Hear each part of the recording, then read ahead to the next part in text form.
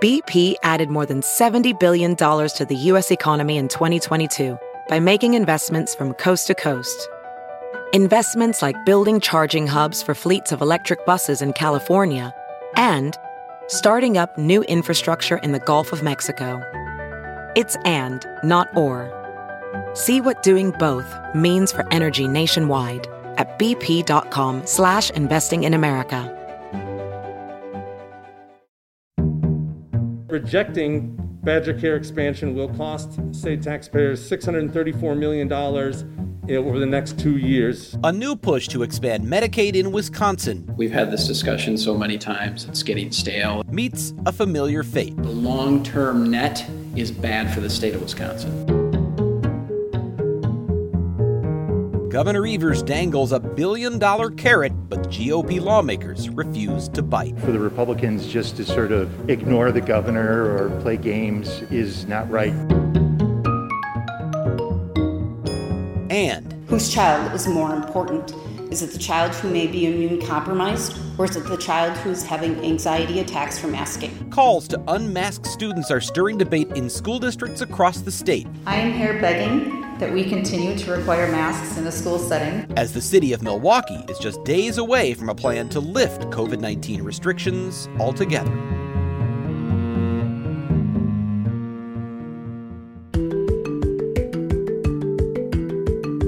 From the Fox 6 studios, this is Open Record. I'm Brian Polson, and this week, once again, we welcome Fox 6 political reporter Jason Calvi to the podcast. Good morning, Jason. Good morning. Thanks for having me on. So we are recording this episode on Wednesday, May 26th, for release on Thursday, May 27th. And the timing of that has implications for one of the subjects we're going to touch on, Jason, the future of Milwaukee's COVID-19 restrictions and mask order. And we'll get to that in a minute. The city's Public Safety and Health Committee is discussing that right now as we're recording, or within a few minutes of us recording.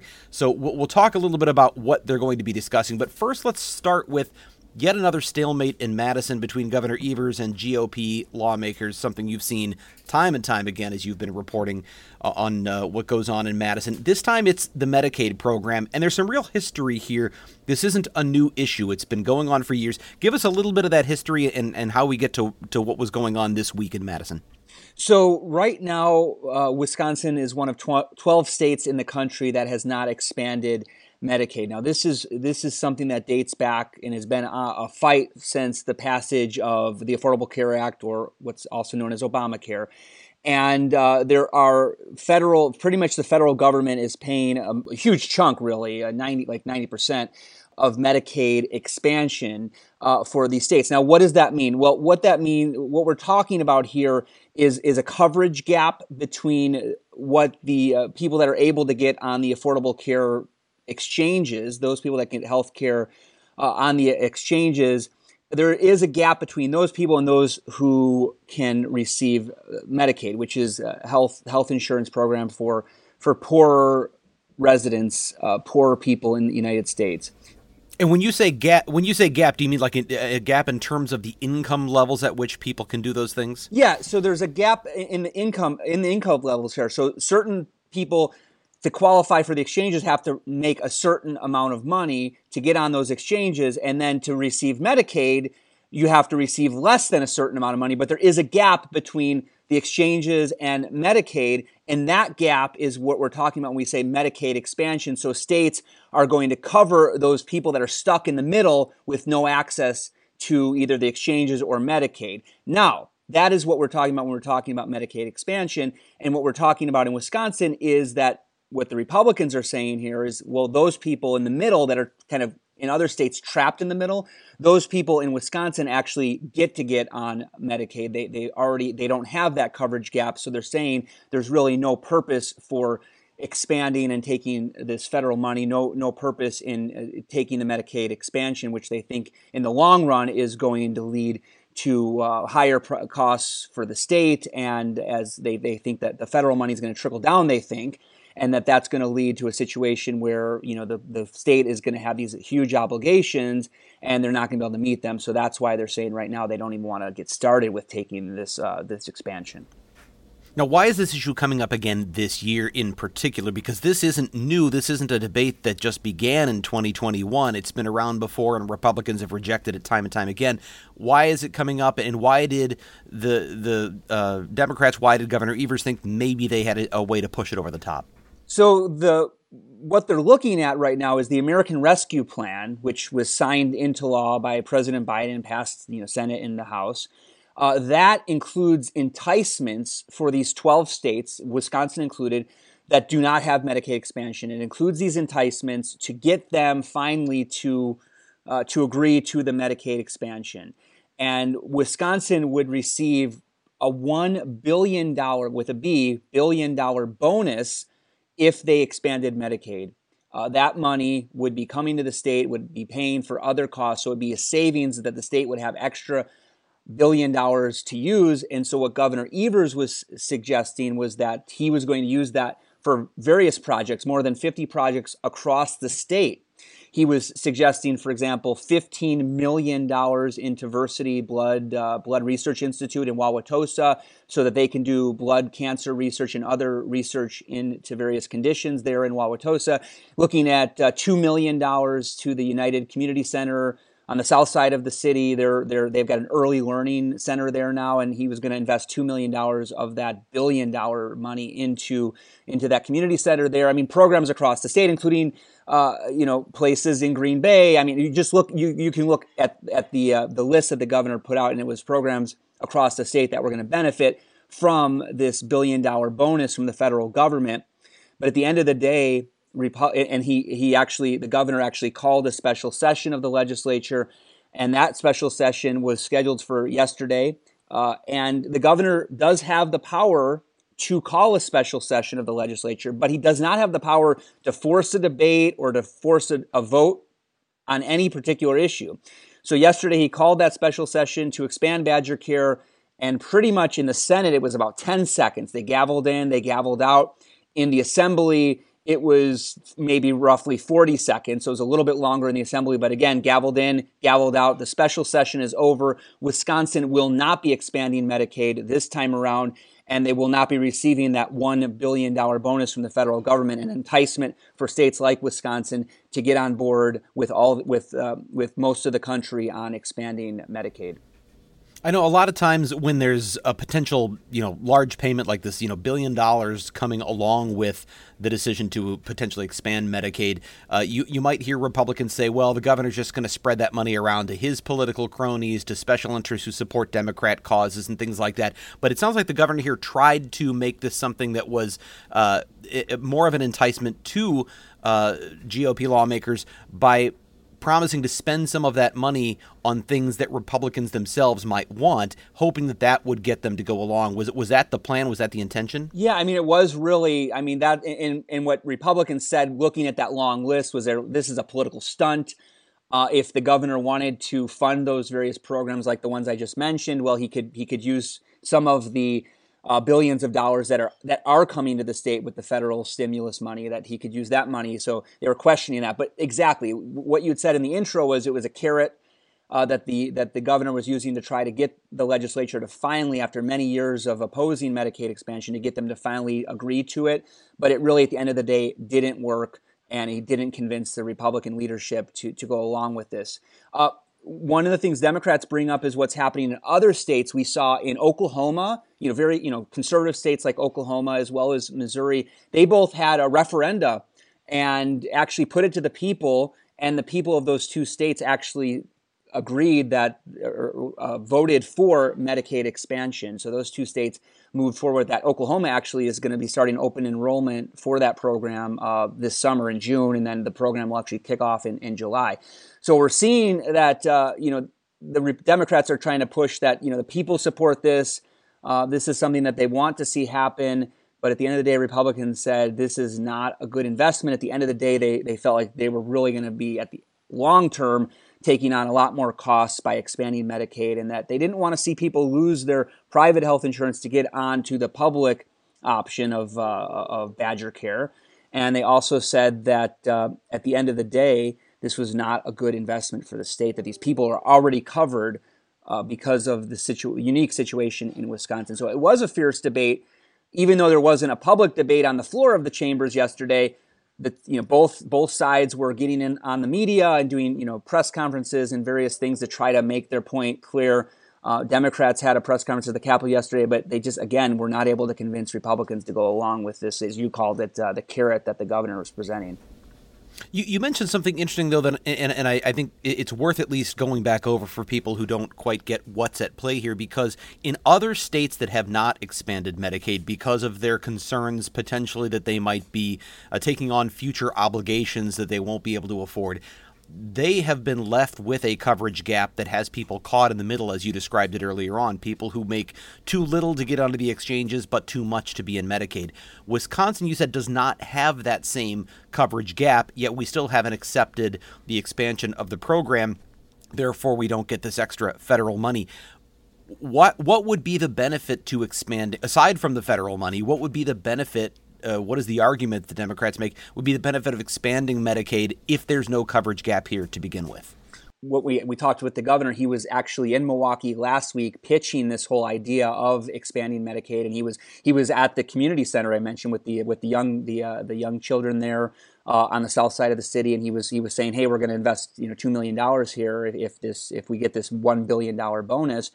And I think what he was suggesting was, yes, these people may have access to healthcare through the unique situation here in Wisconsin, but he was suggesting that getting them better healthcare options through Badger Care, and that's point one. Is it's he was suggesting it was better care, but then point number two is this is a one-time opportunity. $1 billion, and how can you say no to $1 billion? So that was his argument. Of course, Republicans had their own arguments. So I think that was what was making this whole situation unique this time around, was that American Rescue Plan money, that $1 billion bonus for the states to accept this Medicaid expansion. So that was sort of what was going on with this debate. That raises a question for me, Jason, because I wonder if we're going to see more of this. Obviously, right now, we're seeing all across the country an influx of money that local governments haven't seen in generations coming in from these various COVID relief programs. The city of Milwaukee, is looking at right now, how do we spend hundreds of millions of dollars that are coming in relief? The state of Wisconsin is looking at how do they spend all kinds of money coming in. And what I wonder is how much of this influx of funds from various relief programs comes with these kinds of strings attached. And as Republicans, they objected not because they don't want $1 billion, but because they don't want the future obligations that come with the strings that are attached to that. And I wonder, is that one of the things we may see with a lot of this money coming in? Is the one-time opportunity is very enticing, but does it come with future strings attached that could cost local taxpayers down the road? And is that sort of the tension that's out there right now? Well, definitely when you talk to Republicans that oppose this American Rescue Plan, that was one of their problems, is the strings. If you look at what the Treasury Department put out, the guidance to the municipalities, the short-term strings are that the money has to be used for certain purposes. For example, it can be used for water and sewer infrastructure. It can be used to pay premium pay for those frontline workers who worked, during the pandemic. It can be used for lost revenue. For example, if a city, because they got rid of their permitting fees or whatever the case may be during the pandemic, they can make up for that lost revenue using some of this money. They can also invest in communities, businesses, people that have been really hurt by the pandemic. Think about the businesses that had to close down for months at a time for whatever reason. So those are what the strings, the short-term strings are from the Treasury Department, is the money has to be used for one of those purposes, a list of purposes that the Treasury Department put out there. It can't be used for tax cuts. It can't be used for pensions, things like that are in the law, as well as the guidance from the Treasury Department. But if you talk to Republicans, the long-term strings of this billions of dollars, and for example, Milwaukee is going to see $394 million coming in to the city. And so the long-term strings, according to the Republicans, are that it's going to hamper the future generation. This is our, there's not a money tree. They say that this is money. This is actually taxpayer money that's coming from somewhere. and that it's going to be paid for by future generations. Our children and our grandchildren will have this money. This problem will be where did this money come from? And so that's what they're bringing up, is the long-term ramifications of all of this money being flooded into the system, and that is why you saw the American Rescue Plan did not pass with any Republican votes in either chamber. Speaking of broad implications, Jason, I'm going to shift gears a little bit, but we've talked a lot on Fox 6 News and here on the podcast about mask wearing and where it's appropriate, where it's necessary, where it's required, the powers of the governor to require certain things, the powers of local governments to do it. And now we're getting to a place where the CDC has come out with guidelines that relax the call for mask wearing among fully vaccinated people. But that's almost sort of thrown everything into chaos, because it's not so easy to quickly identify who is fully vaccinated, who is not. And now we have this, as the school year is coming to a close, we have school districts all across the state that are hearing from parents, some of whom are adamant that they need to stop making kids wear masks, and other parents who are impassioned, teachers and administrators who are passionate about keeping the masks on, at least for the time being. I know you've been tracking this, but it seems like this is sort of popping up like popcorn in school districts all over the state. Is this happening sort of one by one? What's going on with this issue as we near the end of this school year? The last month, really, these school board meetings have across our viewing range across the state, really, where there's always a public comment period at these board meetings. So parents have organized at the local level, showing up and speaking out against or for masks. And you also saw rallies in places across the state as well, like Menominee Falls had a rally, and in various other places had these rallies where parents would show up and say, it's time to get rid of the masks. So you really just saw it kind of really picking up in the last few weeks, and I think they see an opening here to get that discussion moving ahead. And you saw places like the Waukesha School District saying, okay, masks are no longer required. You saw places like Elmbrook saying that they're gonna get rid of mask requirement for the summer school. So you saw a lot of movement on these particular issues, and it really has developed. There's Facebook groups where parents are kind of strategizing and talking about next steps and planning. Making sure that parents are showing up to school board meetings and really voicing their opinions one way or the other, if they're for masks or against them in the school setting. So that's one component of this, and it's really part of a larger emphasis on the future of mask mandates and mask ordinances across the state. You're seeing, for example, Milwaukee is going to be getting rid of theirs June 1st. We can get into that in a second. You saw Wauwatosa, they're the only ones I know of that moved to distinguish between fully vaccinated and non-vaccinated. With Shorewood and Whitefish Bay and some other municipalities, they just ended up getting rid of their mask ordinance completely and making it the challenge in that would seem to be, how do you determine? I mean, it really is an honor system, because you can't card people. I can't imagine you would. I don't know, maybe that's an option somewhere, but I can't imagine saying, hey, I don't see you with a mask on, show me your vaccine card. That doesn't seem realistic. Right, and that's what the health commissioner in Milwaukee was saying when they were talking about the issue of masking and keeping that on the books. It was the difficulty in, how do we know when you go to a public setting, when you go to the mall or the supermarket, go to your grocery store, how do you know who's vaccinated and who's not? And it gets into privacy issues and the whole gamut that you just mentioned. So at the end of the day, that's why I think Milwaukee in particular decided that it was time to look at getting rid of their ordinance. Now, it's a complicated issue, because if you look at the text of the ordinance that passed unanimously last summer in Milwaukee, it says that this mask ordinance, this face requirement, face covering requirement, which applies outside when you're within 6 feet of somebody that you don't live with, that's not from your family or household, and then indoor public places. So you're thinking about your churches, your supermarkets, those sorts of places where you'd have your library, you'd have to be masked up according to that ordinance. So that's what it says. That was passed unanimously last summer, but it said, well, how long is this ordinance in place? And it said in the ordinance text, this is in place for the length of the Moving Milwaukee Forward health orders. That's the health emergency for the city. And so there were two options really to get rid of the ordinance in Milwaukee. The first option was to have the Common Council just pass a new updated ordinance where maybe they dealt with the mask ordinance some way and updated it in some way to maybe say, okay, only vaccinated people, non-vaccinated people have to wear a mask in public places. Again, that would get into the difficult issues we just talked about. So they could have updated it in any number of ways, and they were actually moving to update it to get rid of the outdoor requirement at the committee level. But then the second avenue for getting rid of the ordinance was if it's based on the duration of it is based on the duration of how, the Moving Milwaukee Forward program. The other option was that the administration could just get rid of those health emergencies. And that was the option that they went with. Option number 2, they said on June 1st, Moving Milwaukee Forward will end. And because the ordinance is tied, the duration is tied with however long that order is in effect. Therefore, on June 1st, Milwaukee's mask mandate and mask ordinance goes away completely with no distinction between vaccinated, fully vaccinated, and non-vaccinated.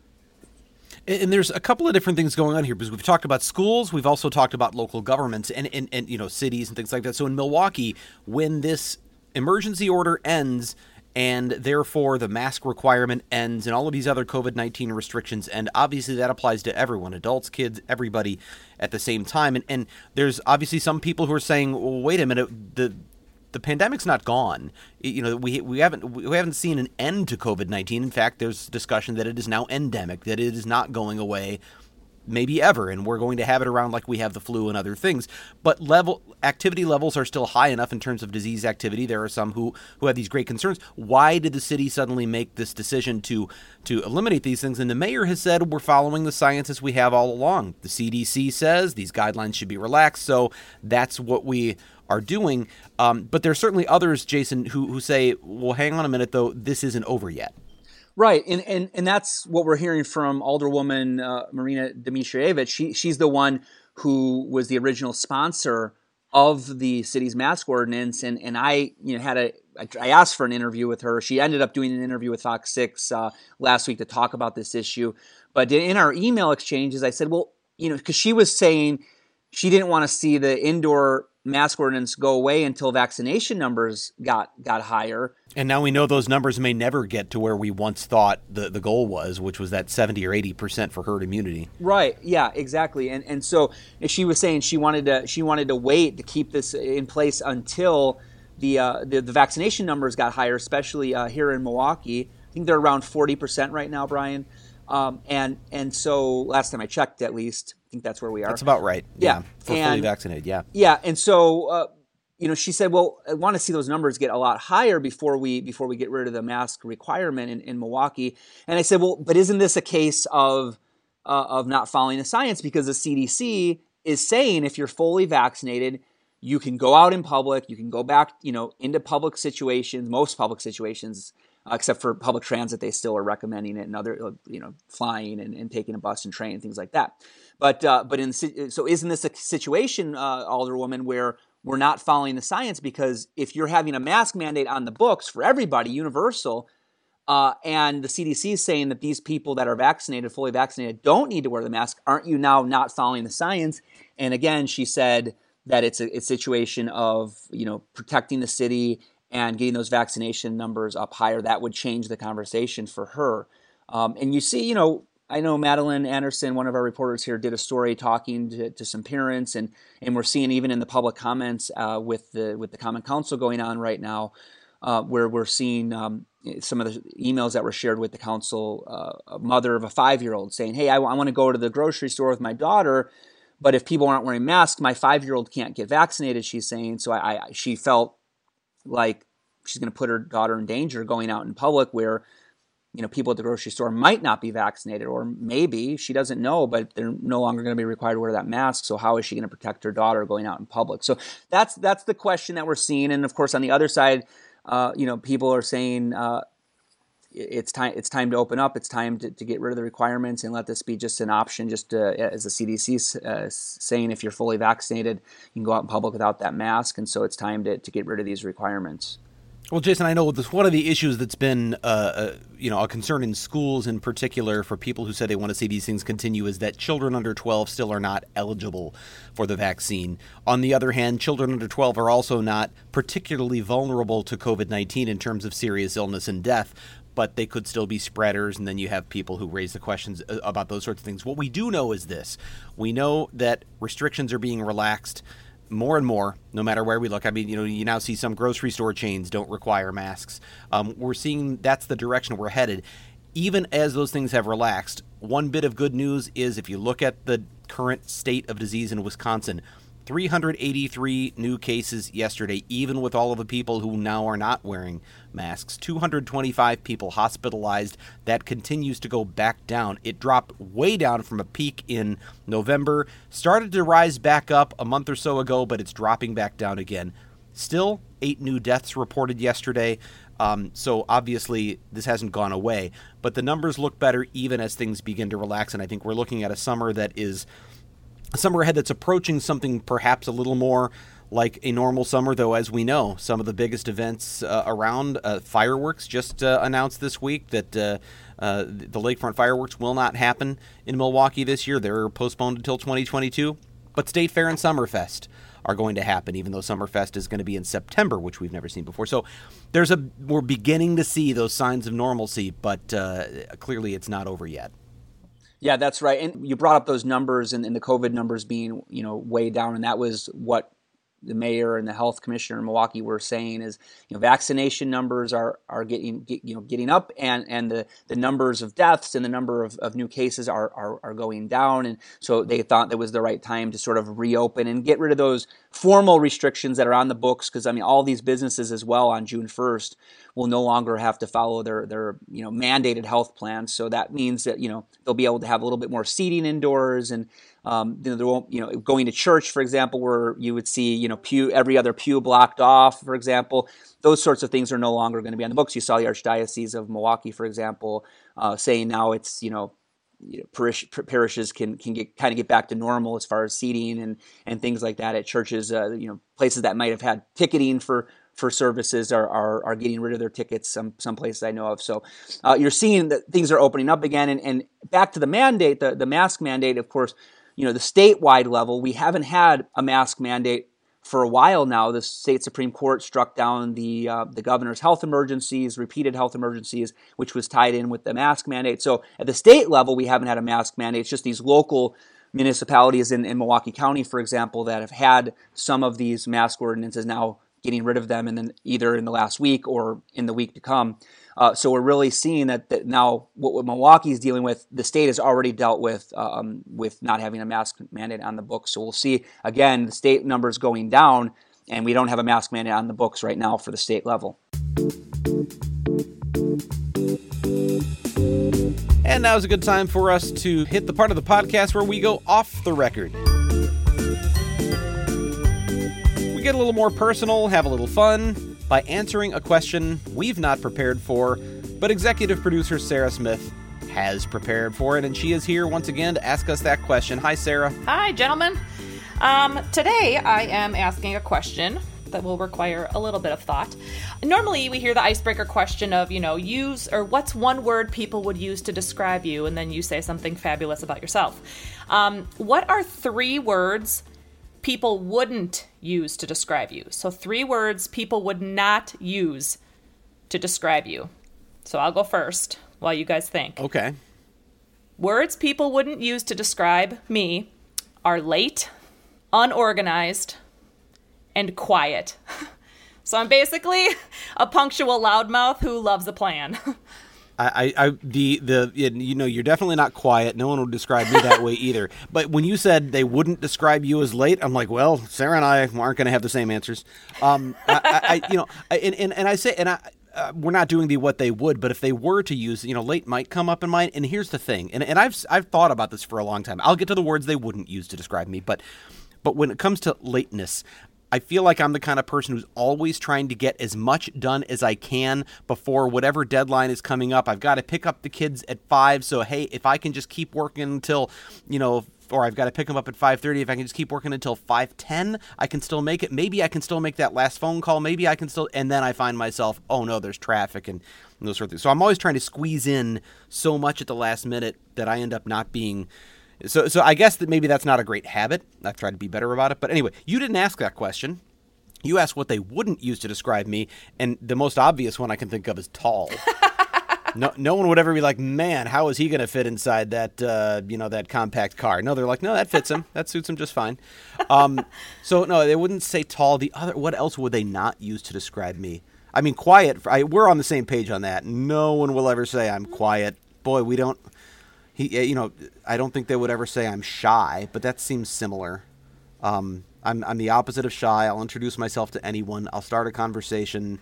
I don't mind being the center of attention, though I don't crave it. So it's why I can, stand up and speak in front of crowds or sing karaoke, even if people think I'm terrible. I don't care. So I don't mind that kind of attention. It's why I can work in television. So I guess I'll put, but quiet and shy, I think those are the same. So what would a third one be that they would not describe me as? They would probably not describe me as, antisocial. But that's kind of in the same realm, isn't it? I would say. Yeah, I mean, so I guess I don't need to really add anything to that. But I'm a social person, and they wouldn't call me an introvert. That's fair. I'm the opposite of an introvert. I feed off of human interaction. It's why the pandemic has been so hard. It's why I love our little times here, because I can see all these faces on a screen in front of me, though it would be better to be sitting next to you and having this discussion all together. But yeah, how about you, Jason? What would people not describe you as? Well, I think Sarah's 3 words kind of influenced mine as well. So the late that Brian, you just mentioned, I think they would not refer to me as being early, because like you had said, when it comes time to if you give me time, I'm going to use it. So if the deadline is the story needs to be done at 5:00, I'm going to take every minute I can possibly get, because I want to finesse the story, and I want to make sure it's crystal clear, and I want to fact check it several times to make sure all the data is correct.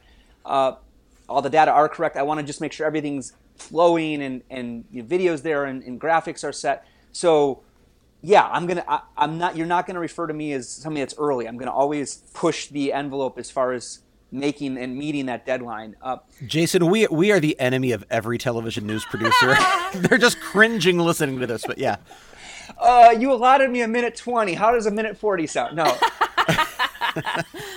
It's fine. We'll take it from weather and sports. I'm just kidding. I don't want to be that reporter that's always begging for an extra 5 seconds, but sometimes we got to just ask for it, especially when you're trying to wrestle with these complex political issues, try to be fair and balanced to everybody. And so can I please have an extra 10 seconds? Sometimes I joke with the producers and say, well, can I have, how about 4 minutes? No, that's it. I'll just take my... So then 10 seconds sounds like so easy, right? That's when you hand you get the producer to agree, sure, 2:15 is fine, and you hand the 2-minute, 15-second script to the photographer with 45 minutes to go. Hey, we're on at 5. Good luck. What we also do with this is that, when you come in 2 to 3 seconds shorter than the allotted time, then you put that in the bank, right? So 2 seconds this day, and then at the end of the week, okay, can I have an extra 10, please? Remember that time? I saved you 10. Now can I have extra 20? And if you want to win producers as your friends, you got to come in like a second shorter than what they allotted you. That'll win you lots of friends. So early, I like, the discussion that all of you had about being quiet. I'm not quiet. I want to talk. I want to hear your story. I want to, feel for what's going on out there. And I was trying to figure out what the adjective is for being a really bad cook. They would not describe you as a culinary genius? They would not describe me as a culinary genius. For example, when I was a bachelor, like some of my go-to meals were oatmeal with peanut butter and yogurt and banana mixed together, and that would be one of my go-to meals. Another one would be taking turkey, ground turkey. I would take ground turkey and I would just saute that, and it was it was really bland and really it almost had a foul scent. That's it? Yeah. Just ground turkey? Yeah, like ground turkey with like maybe adding a little bit of seasoning, but it always, like, my roommate at the time would be like, the house stinks. This does not smell pleasant. No offense to the turkeys. By the way, we had some beautiful turkey action in our yard today. We had this. It was amazing. It was amazing. You were doing the arm motion like it's the chicken dance. I don't know. The chicken dance, yeah. Like their plumes. Feathers were going whatever. up. The chest was the going. hackles. I mean, it was amazing. Whatever the turkeys were doing in my yard today to try to attract a mate. It was wonderful. So anyway, those are my 3 adjectives. Not a culinary genius, definitely. Jason, you are. You may not be a culinary genius, but now I feel better about my own cooking skills because I do make ground turkey quite a lot, but I'll at least throw it in some Hamburger Helper. Yeah. A step up. Oh man, that sounds delicious. Well, thank you, Jason, for joining us once again for the podcast. It's always fun to have you on and informative, so I appreciate you taking the time out of a very busy day. And now we're going to let you head off and try to make one of those deadlines for a news producer today. I hope so. Hopefully it'll be like 5 seconds short. And if you want to see the clips of the turkey, I'll be posting those on my Twitter page, at Jason Calvi on Twitter and Jason Calvi TV at Facebook. All right. Well, if you have a question you'd like to submit for our Off the Record segment, or you want to suggest a topic that we should discuss, an issue you think we should investigate, send us an email to fox6investigators@fox.com. That's fox6investigators@fox.com. As always, thank you to the people who make this podcast possible: producer Pete, Dave Machuda, Suzanne Barthel, and Sarah Smith. And please subscribe to Open Record if you haven't already. You can find it wherever you get your podcasts. I'm Brian Polson. We'll be back again next week.